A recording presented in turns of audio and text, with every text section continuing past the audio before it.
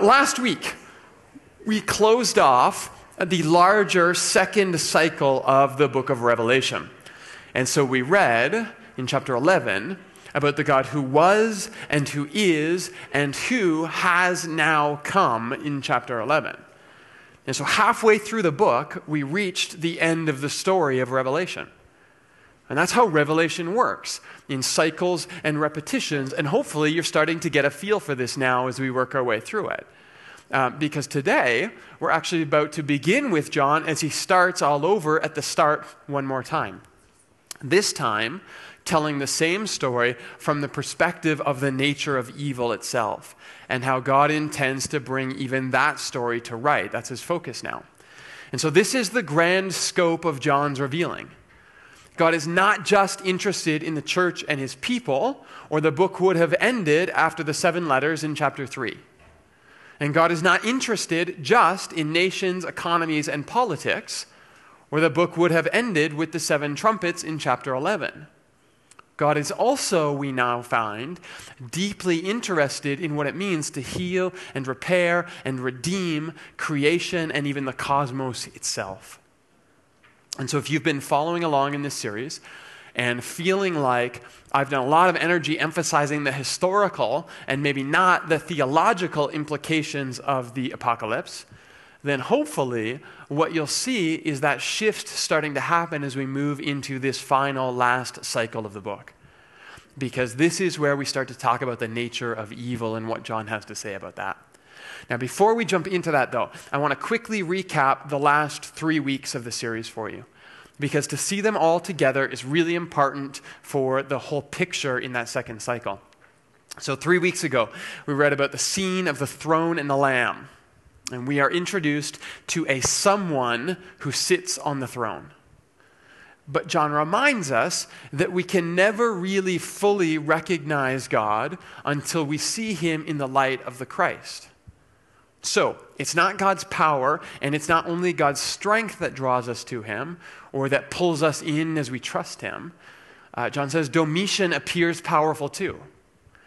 But it is the sacrifice of the Lamb that finally fully pulls back the curtain, so that we can actually see God clearly and recognize that he has been the one on the throne all along. And so it's kind of a bizarre image for us to read, and it takes time for us to wrestle with and understand. But this is beautiful theology John is giving us. That we see God most clearly, not when he's sitting on the throne powerful and strong. He is those things, and he always has been. But we actually see God most clearly in the sacrifice of the Christ. Because this is how God has chosen to reveal himself to us as the Lamb that was slain for others. And so the great Catholic theologian Karl Rahner, the way he says this is this: the economic trinity is the immanent trinity. And what he means by that is that the God who acts to save us in history, this is what he calls the economic trinity, is what God sees when he looks in the mirror himself. So this is who God is immanently in himself. So not only do we see God in his sacrifice, but this is how God sees himself is in sacrifice. This is who God really and truly is. This is called Rahner's rule, by the way, and you can use that at your next dinner party to impress your friends, assuming your friends are into 20th century Roman Catholic neo-Thomist theologians. Anyway, next we tackled the 7 seals, where John outlines the 4 horsemen of the apocalypse. And this time, instead of images of the emperor's strength, he gives us images of the empire's weakness.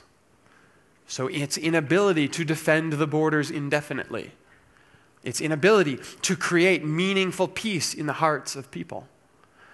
Its inability to create sustained economic security, and then finally, the empire's inability to actually protect us from the frailties of human existence.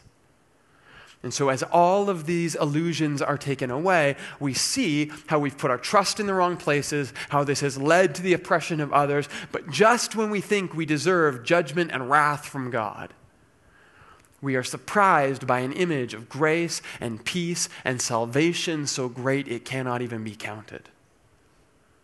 just when we think we've hit the end, John interrupts the movement towards the final seal to show us that God is not full of wrath, God is good.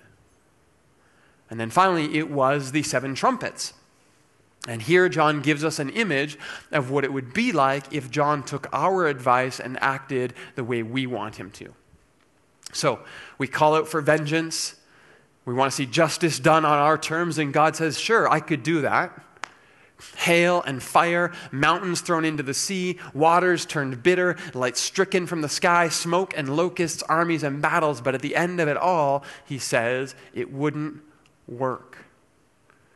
I could do all of that, but people would not repent. The world wouldn't be changed. No one would be saved. Because calamity and terror does not convert the world. It is only the witness of truth that takes up the story of Jesus and that lives with the courage and the love and the sacrifice of Christ. This is how the world is transformed. So God says, do not write down what the thunders say. That's not how I communicate. That is not how the mystery of my reign will come to the earth. It will come through the witness of the community. And so hopefully you start to see how the images in chapter 11 end the cycle, but they draw us back to what we saw in chapter 4 at the scene of the throne and the Lamb. Because these witnesses are intended as an image of the church now. And they are living out God's true character powerfully and courageously, but they live them out through the sacrifice that models what Christ has done for us. And so last week, I described the 2 witnesses of chapter 11 as a composite image from the Hebrew Scriptures. I like what Craig Koester says even better. He calls them a collage. It's as if John has taken images from every prophet and leader he can think of in the Hebrew Scriptures, and then he smashes them together in a collage to show us that the church, those of us who know God now, those of us who see him clearly in the Christ, we are the culmination of everything that has come before us in the Old Testament.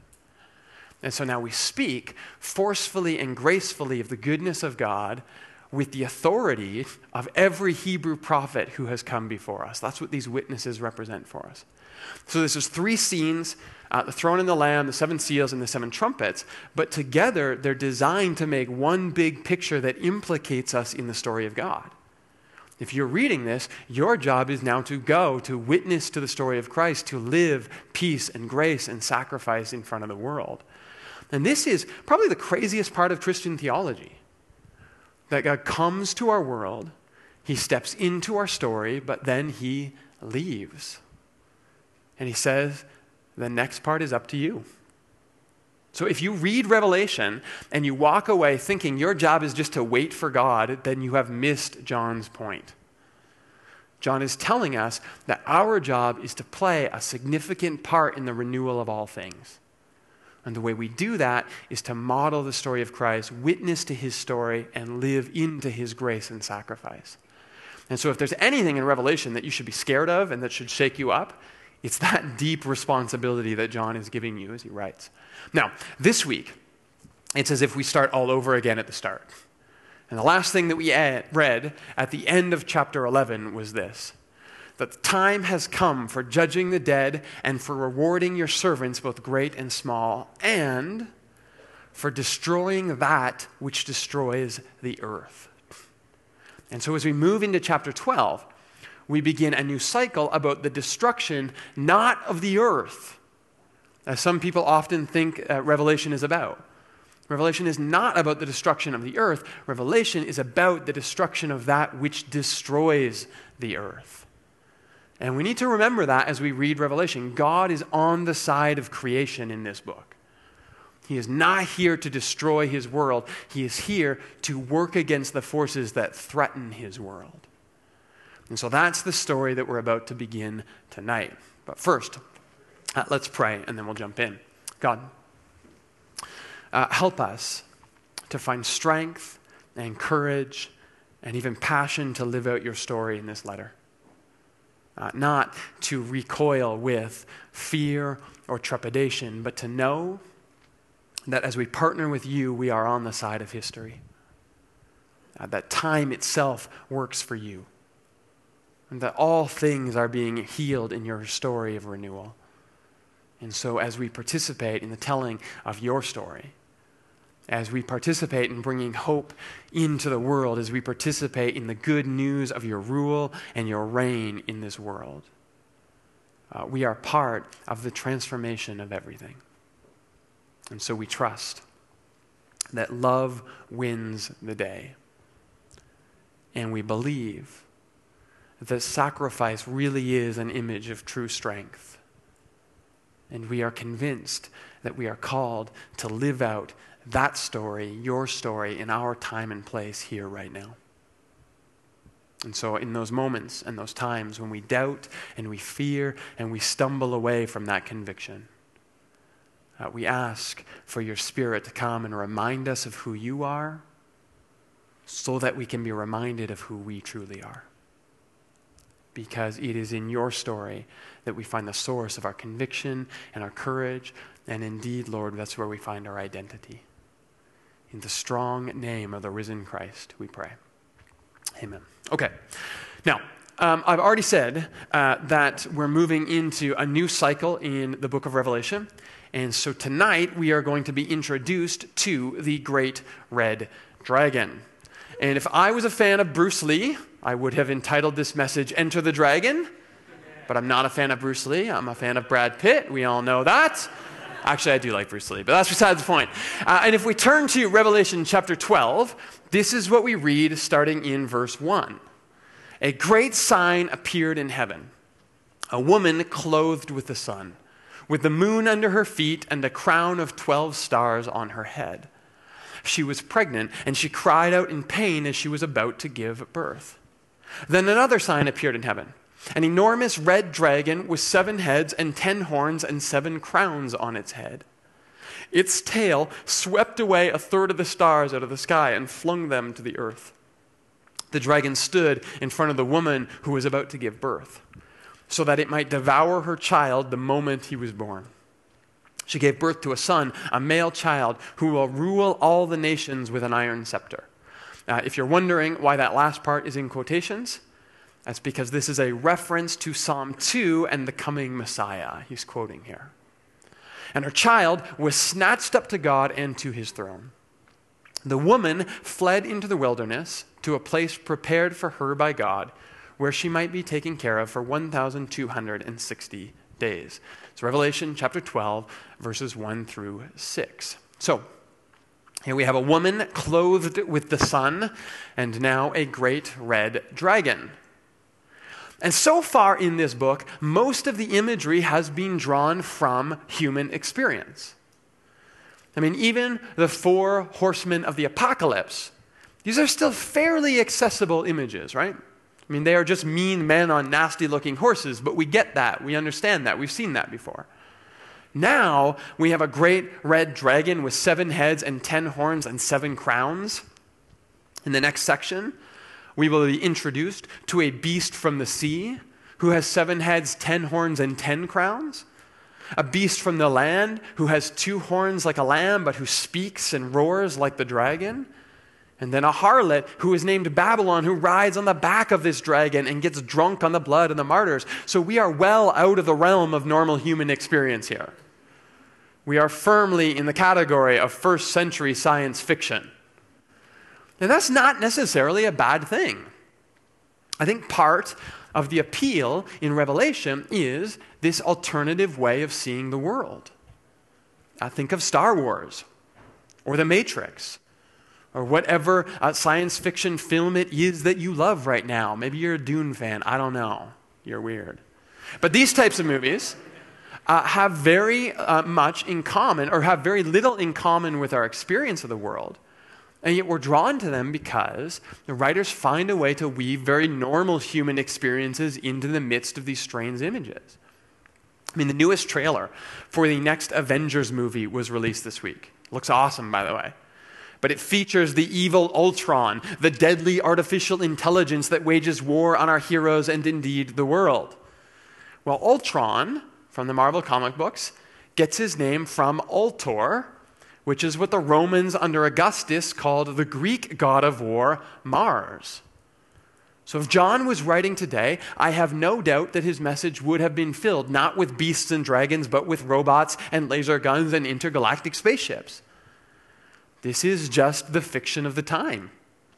Because these larger-than-life images, whether they are the dragons and beasts of ancient mythology or the lightsabers and exoskeletons of modern mythology, what they are is ways of taking our experience of the world and then extrapolating them out into the farthest ends of our imagination. So, evil becomes a multi-headed beast. And goodness becomes a star-spangled avenger. The bad guys get badder and the good guys get gooder. And I recognize that's not a word, but you get my point. That's what we're seeing here. And so this shift in imagery that John gives us is signaling for us a shift in storytelling. See, we've talked in Revelation about how evil affects the world, and it's scary. Economics, politics, religion. Now he wants to talk about the nature of evil itself. And so the only way to do that is to make it so big and so bad that it becomes completely unmissable. And so he pushes the image out as far as they will go so that we get what he's talking about.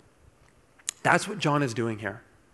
These images, at the end of the day, are no more bizarre than any fantastical movie you would go see at the Cineplex. The question is what is he doing with these images and what is he trying to tell us? What's the story? Now, we're going to leave the beasts and the harlots for a bit today.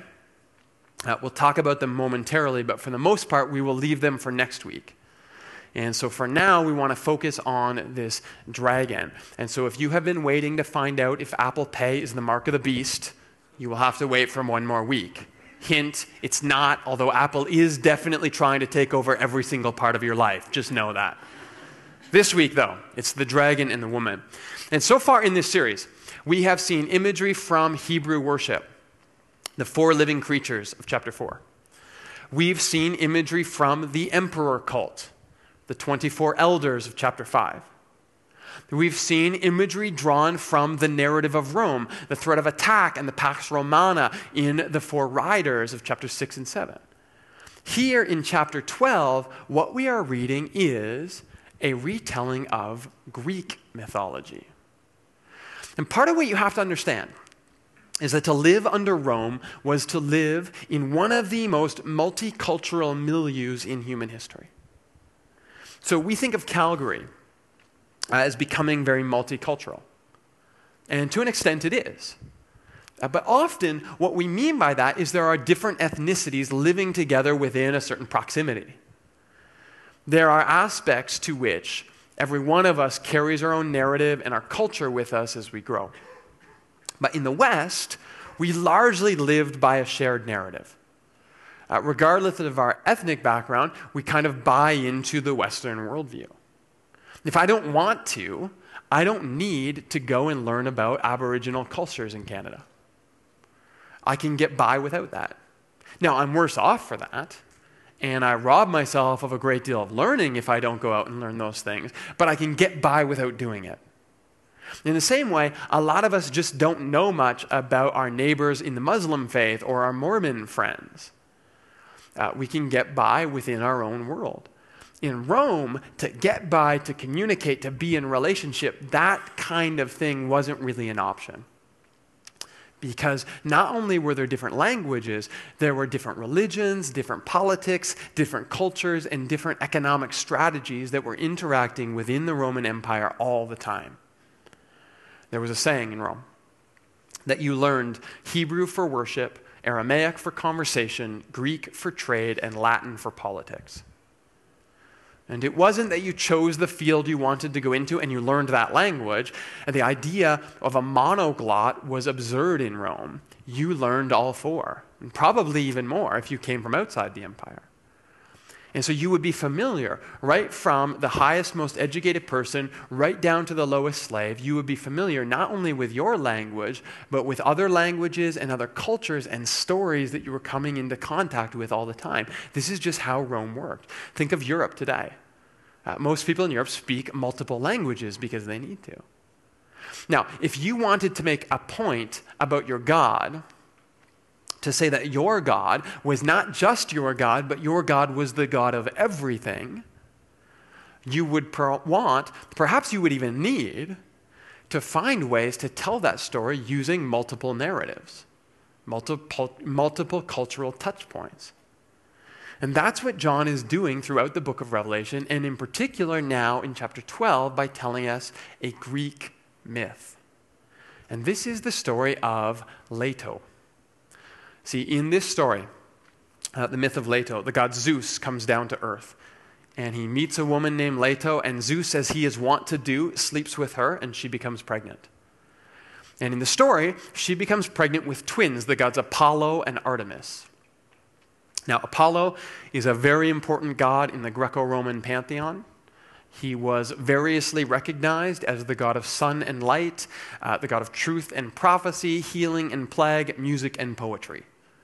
As the son of Zeus, he wore a lot of different hats. But his most famous title was the light of the world. Here he is on the left with his twin sister Artemis. Now, Artemis is also very important. She was known as the goddess of the hunt, wild animals, wilderness, childbirth, and virginity. She had a lot of roles too. But the story goes that while Leto is in labor, a great evil snake-like dragon named Python, and this is unsurprisingly where we get the name boa constrictor from. Just kidding, Python. Python comes, and he represents chaos, and he is a dragon monster that represents chaos as a very common thing in ancient mythologies. The Babylonians called him Tiamat, the Hebrews called him Leviathan, the Greeks called him Python. But Python crouches down in front of Leto in order to eat her children as they're born. But just when the babies are delivered, Zeus steps in, he snatches them up to Olympus with him, and he gives them, on the day of their birth, a special arrow each. Now, Artemis uses her arrow to become the goddess of the hunt and wild animals. Apollo stays in Olympus for 3.5 years, 1,260 days, and he grows into a full man. He's a god, so it only takes him 3.5 years. And then he takes his special arrow from Zeus, and he comes down to fight the forces of chaos. So Apollo descends from Olympus, uses his arrow, confronts Python, kills him, and brings in a new era of peace and prosperity for humanity.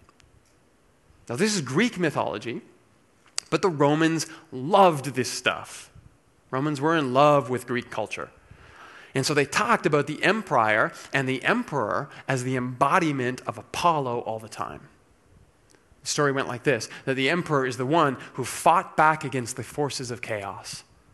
And all of those outside of the empire, those who tried to undo the world, the emperor was here to stop them, to bring peace and prosperity to the world just like Apollo. In fact, the emperors often called themselves, we've heard these titles before, Savior of the world, the source of light, and the bringer of peace. All of this was in the spirit of Apollo. So this is very conventional imagery that John is using here in chapter 12. Imagery that anyone living under Rome would have recognized immediately. Okay, I know what he's doing. What's interesting, though, is that John also has a really great parallel in the Hebrew Scriptures. Because the Hebrew Scriptures often depict the nation of Israel as a woman in labor. And that image of the nation as a woman in labor was often connected to Israel waiting for the coming Messiah who would then save the world. So, let's go back to our story in Revelation and look at why John might be using this familiar Greek imagery and tying it to the Hebrew Scriptures. So right after verse 7, right after the child has been born and snatched up to heaven, a battle erupts in the heavens. And the angel Michael goes to war with the dragon and his army. But the dragon loses this war and he's cast down on the earth. This is what it says. Now have come the salvation and the power and the kingdom of our God and the authority of his Messiah. For the accuser of our brothers and sisters, who accuses them before our God day and night, has been hurled down. They triumphed over him, how? By the blood of the Lamb and by the word of their testimony. So, remember last week, how do you defeat evil? It's not thunder and pain. It is the witness of those who speak grace and truth and peace in Christ. In other words, this battle in heaven really doesn't look like a battle because the dragon was overcome by the word of testimony, by witness.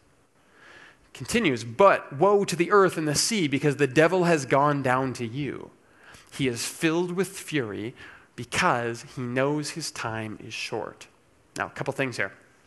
One of the popular ideas about the devil that we often have today in pop culture is this, that he was banished from heaven before creation. This comes from John Milton and his epic work, Paradise Lost, in the 16th century. And Milton connects a passage in Isaiah 14 with the serpent in Genesis and creates the narrative that we generally know.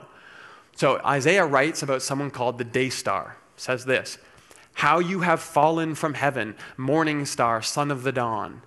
You have been cast down to the earth, you who once laid low the nations. You said in your heart, I will ascend to the heavens. I will raise my throne above the stars of God. I will make myself like the Most High. But you are brought down to the realm of the dead, to the depths of the pit." Sounds very similar to what John is telling us in Revelation. But Milton connects this back to Genesis and the serpent showing up there. And he figures, well, this casting down must have happened before the creation of the world. So that's how the devil becomes the serpent and ends up in Genesis. John's interpretation of Isaiah is slightly different, though. And his is very similar to Job's. In Job, Satan is very much active both in earth and in heaven. Because in heaven, his job, his day job, is to come and accuse people. So what he does. If people do things that are bad, the Satan is the one who points it out to God. In fact, when business is slow, the Satan might come and ask God if he can go and tempt some people into doing some bad things so that he can come back and tell them about the bad things that they did. That's what happens in the book of Job. And that's essentially what Satan means. So Satan doesn't always refer to the devil in the Bible. Sometimes the word Satan or Hasatan, the Satan, just means anyone who accuses. Sometimes Satan is even someone who works on behalf of God and accuses somebody of their sin. Here, John says that once the Christ has been snatched up to heaven, God is no longer interested in listening to accusations anymore. And so the dragon, who is the devil, is now cast down to earth. So in John's imagination, the Satan isn't going down to earth for the first time. Satan is actually being stopped from coming back to heaven. And John says he's cast down in the earth and he is filled with fury. He goes to war on the woman. At first he chases her, but she's given 2 wings to fly away. Then he spews a torrent of water from his mouth. This time the earth opens up and swallows the water to protect the woman. Finally, it says that the dragon goes off to attack all of her children, all those who hold fast to the story of Jesus. But even this proves ineffective. And so then the dragon goes to the edge of the sea and he calls forth a beast with 7 heads and 10 horns, a beast that represents politics and empire. He calls forth a beast from the land, a beast that looks like a lamb but speaks like a dragon, a beast that represents religion and deception, and then finally a harlot drunk on the blood of the oppressed. This is a woman who represents economics of slavery and subjugation, and we will explore all of those images next week, so wait for that. But the point here that John is making, with all of this raging and roaring and war-making that the devil is doing, is that evil, as John sees it, is utterly pathetic. And I know that at first, the image of a great red dragon, terrorizing the saints and served by beasts, this is a scary image, right? And we picture this in our world and it's terrifying. It makes the devil, or it makes evil, if you like that better, look intimidating. But that's not actually John's point. You see, in the image of Leto and Python, Apollo makes war on the dragon. He attacks the dragon, he overcomes the dragon, and thereby bringing light to the world. In the ancient Babylonian version, it is the hero Marduk who attacks the dragon Tiamat. He slays her, he cuts her body up, and he uses her body to hold back the waters and form the dry land. In the Roman imagination, it's the empire that attacks the forces of evil. They battle for control of the borders. They push back the invaders, and they bring peace to the earth that way. What John is showing us here is a very different image. Because in John's version of the story, just when the dragon thinks that it's won, we are told that the child is snatched up to heaven. And this word snatched in Greek is the word harpazo. It's actually connected to the English word harpoon. It could be rendered snatched or grabbed, seized, even stolen. It comes from a root that one of my dictionary describes this way, to describe, quote, the rapacious ravenousness of wolves. So this is a very urgent, violent word that John uses to describe this snatching. And that's because what John has in mind here is Christ's death. Christ is nailed to a cross, and evil is about to devour him. But just when the dragon thinks it has its teeth in him, at the moment of his death, Christ is snatched away to heaven. And so in John's imagination, somehow at his weakest moment, at his most vulnerable position, his greatest sacrifice, this is also Christ's strength and glory. I mean, absolutely, when you read this harpooned child is meant to make you think of the lamb who was slain from earlier in the book. And so what happens? The dragon then comes before God to accuse.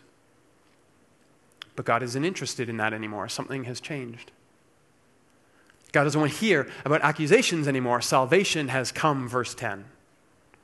So the dragon tries to fight back, but he doesn't have the strength. He's overcome, not in anything that looks like a battle that I would recognize, but instead by the sacrifice of the lamb and the word of testimony, verse 11. And he ends up on earth. He tries to attack the woman, but she's saved. He tries to bring chaos back to the world, but creation itself opens up and saves us. He terrorizes the faithful, but he needs beasts and harlots to do his dirty work for him.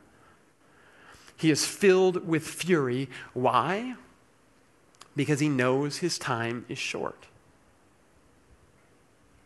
See, the image John is painting here is not one of the strength and power of evil. The image he is painting here is a caged lion roaring and raging because he knows he is completely devoid of anything like power or control. That's what the image is about. John is saying, yeah, I get it. There's evil in the world. And sometimes it looks scary. It looks like a dragon. And I know at times it feels like evil makes war on you. And it hurts. And it's scary. And I know that at times you struggle to trust that there is still good in the universe because of what is happening around you. But believe me, John says, evil is not something that is strong. Evil is not something that needs to be overcome. Evil is not something that needs to be fought against. Evil is not something to be scared of because evil has already been undone. See, the reason that evil roars in Revelation is because it knows the story is over. You see, Jesus is not the Apollo figure that we expect to read in this myth. He sets us up with imagery from Greek mythology. But just like he's always done, he pulls the rug out from under us because Jesus doesn't fight the dragon. Jesus doesn't battle against evil. Jesus doesn't take a weapon from God and come back to wage war. What Jesus does is he takes the worst that evil can throw at him. Jesus allows the worst thing that could possibly happen to a human being to happen to him. But it doesn't end him. That's how Jesus overcomes evil. That's how evil is undone. That's how the story works for John. because John is trying to show evil for what it is. It's a sham, it's an illusion, it's nothing. Now, maybe you have seen evil, darkness, hurt in your world. And it looked like sickness or death. Or maybe simpler than that, maybe evil looked like this. It looked like accusations and harsh words that somehow cut deep to the core of who you thought you were, and it made you question your identity and your place in God's world. Words that were destructive and evil and painful, and they made you wonder about whether you were loved or you were hated, or perhaps even worse, that you were just ignored and uncared for.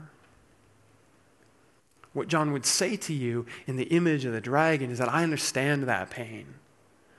It's real and it hurts, and I know, but what you need to remember is this: that kind of evil will not be overcome when you rail and you rage and you let anger and fear get the best of you. Because you don't fight evil with more evil. That's simply not how the story works.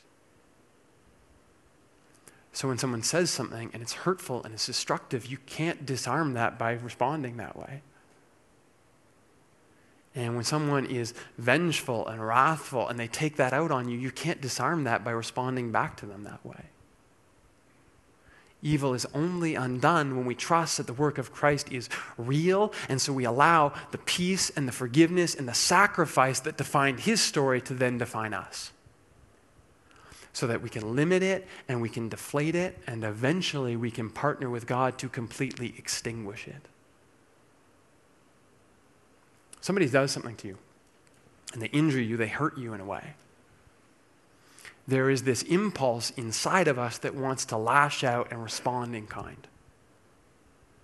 John would say to us, no, when you forgive, when you absorb that pain, when you respond with sacrifice and peace, what it does is it shows just how ineffective, how ineffectual, how weak that kind of anger and that evil really is. So you absorb it and you say, it stops here. Because it doesn't define me. It doesn't define this world. It doesn't say who I am or who I could be. This isn't real. Love is real. Peace is real. Grace is real. Forgiveness is real. Sacrifice is real. That's John's message. That God is on the side of creation. And he intends to renew all things. And he intends to destroy that which destroys, but victory comes not from battle, but from the sacrifice of the Christ and the courage that we have to live in the midst of his story. So what does this mean for you and I? Well, a couple things. First, I think it means this: that death is not something we need to be afraid of. And be that harsh words, be that terrible actions, be that sickness and death in our body. And of course, we should pray for those who are injured or sick. We should hope for God to heal us. And evil still roars from time to time, and that's painful.